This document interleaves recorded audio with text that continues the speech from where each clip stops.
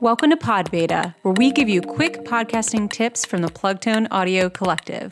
I'm your host, Emily Holland. Let's get into it. Hey, Peter, how you doing? I'm good, Emily. How's it going with you? It is going well. Thank you for joining me on PodBeta. Could you just introduce yourself and your show and how you're involved in Plugtone? Yeah, absolutely. My name is Peter Horgan. I'm based in South Central Colorado. I'm the host of Access Fund's Climate Advocate podcast, and I joined in with Plugtone Audio and the Collective in the last handful of months, just to be a part of a great community of other creators and audio creatives, and be a part of a community of people who really care about their respective sport, activity, and others, and how we all kind of interact and mesh together. Wow, that is a really amazing introduction. Love it. It's funny, the topic that we're going to get into today is pretty pertinent in my mind because in preparing for our conversation today, I did very little preparation for our conversation. I forgot what it was like to hook up a mic, how to hook up my inputs and outputs. I forgot what kind of platform I wanted to use. And all to say, there's definitely been times in my podcasting experience where I've prepared much more and I've prepared much less. So we're going to get into it today, a little bit about preparation and why you might want to do it more than you think or sometimes less than you think is necessary. So when I put a call out to the Plugtone group and see if any podcasters in the group wanted to offer their areas of interest in podcasting, you had talked a little bit about, as we tried to figure out, is it Shakespeare or Yoda said to be or not to be?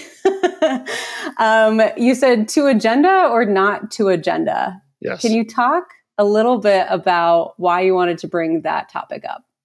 Yeah, absolutely. I think preparation can come in many forms, doing research on your guests, watching videos, scrolling through their social media, whatever, to prepare yourself for an interview. But this specifically, to agenda or not to agenda, comes down to forming questions and topics and kind of handing them over to your guest before you jump on your call or your recording. And I lean towards for myself, doing the agenda. I know it helps me get through the conversation. And I think that's the most important thing, is just knowing yourself and being honest with yourself. Like, are you good at just winging it and improvising or not? And I recognized early on that I don't want to say I'm bad at it, but I'm better at coming in prepared with an agenda of sorts, right? And so you do that to set yourself up for success. And some people really excel at just winging it, and some don't. And so I tried doing it before and realized, I need to stick with this agenda thing. So I get more comfortable by putting that together, and I send it out to the guests, I don't know, a week ahead of time with topics and questions. I usually make two versions. I'll make one with questions and topics that I want to talk about and go over in the conversation. Then I'll copy and paste that into another document and add notes that I want to remember to bring up during the conversation that are pertinent to each subject matter, right? So I don't forget those either. And I've had guests reach out before I even had a chance to send them the agenda. They're like, "Hey, are you to send topics and questions for me to review before I get into it, before we record?" And I was like, yeah, don't worry. It's almost like a panicky feeling. They're like, I don't want to feel silly or stupid or anything going into the conversation and not knowing what we're talking about. And so I think I relieve some pressure on them by doing that. And so I always leave it open-ended when I send them the agenda. Like, hey, if there's anything in here, I send them to them as a Word document so they can get in there and edit the way they want, not as a PDF, as opposed to a PDF. So they can get in and edit. They can add anything. They can subtract anything, amend anything they need to fit, what they want to talk about and what they're knowledgeable about. Because I say that because I've sent topics out to guests before, and they're like, I actually don't really know a whole lot about that subject. It's like, oh, okay, good. I'm glad I didn't get into the conversation and ask you a question. You're like, I have no idea. So Yeah, there's like kind of twofold. You set yourself up for success, you set the guest up for success, and yeah, you avoid any awkwardness maybe in the conversation of them not knowing something or feeling uncomfortable talking about something. That's another thing that's happened before. They're like, yeah, this might be a little touchy. Let's maybe just avoid that conversation. So yeah, it's knowing yourself, and better yet, I think if you can know your guest a bit too before you get into it, whether that's preparing, just learning more about them, or knowing like how they might interact in a conversation if they're really good at winging it. And they're good at improvising. Like I know, like setting up some guests, like this person's is a talker. They might have another podcast, and they're really good at this stuff. Then like I know I can be more, improvisational is the word. Nailed it. Yeah. Yeah. So yeah, there's kind of the pros and cons. Just set yourself up for success and know yourself and know your guest. Yeah, one thing I say often in a lot of different facets of my life is like, you don't have to be serious, but you should take yourself seriously. And the preparation piece for podcasting is just one of those pieces of taking yourself seriously, right? And when I'm being interviewed for something, I really appreciate a list of questions. Like to your point, there's been times where people put stuff in there and I'm like, you might have researched the wrong Emily Holland. This is not me. So I'm not going to talk about this. So it just gives your guests an opportunity to really control the conversation. And as we know, in a recorded conversation, there's very minimal control, really. I mean, there's as much as you can do. So why not set yourself up for as much control as you can in that discussion? And the other thing is, if you're editing this or you have an editor, it makes it way easier if you have like a specific outline and better flow for the editing process and less to cut out if you don't have like weird in between pauses or kind of transitions that didn't really work out, Yeah, totally. If I want to revisit a certain section of the conversation, I mean, the outline generally flows in order of the questions I have generally. I'm starting to make it sound like my conversations are very scripted. I don't want to give that impression because, there is banter in between. And if they, I come up with my own thing off the cuff when they respond to a question. But if I need to go back and edit something, I can like kind of go down the outline and see and kind of guess like, where in the conversation that is, and I can find it quickly. For timestamps, when I always do timestamps when I put out the recording too. So I'll just know like kind of where to find it, and it makes things efficient and effective. Yeah. It prepares yourself before the conversation. It prepares your guest before the conversation and allows really both of yourselves to take yourself seriously in this conversation. Then during, it's more of an ease, and it's not a script, but it is a way that you can really have the flow of the conversation go the way that you think is best for the storytelling of that person or group. And then afterwards, the editing process may be easier. And if you have an outline that you've already created, that's really helpful in creating show notes or social media captions or any other assets that you're using afterwards. So you don't have to go back and listen to the whole thing and be like, what did we talk about? I don't even remember. So I just feel like you're right. It really makes the entire process way more succinct and efficient. And you're able to, go off script if you want to, but for the most part, you have a great container to keep the conversation in. Nailed it. Yep. 100%. Is there ever an instance in which you would say, let's, throw it out. We don't want to prepare at all?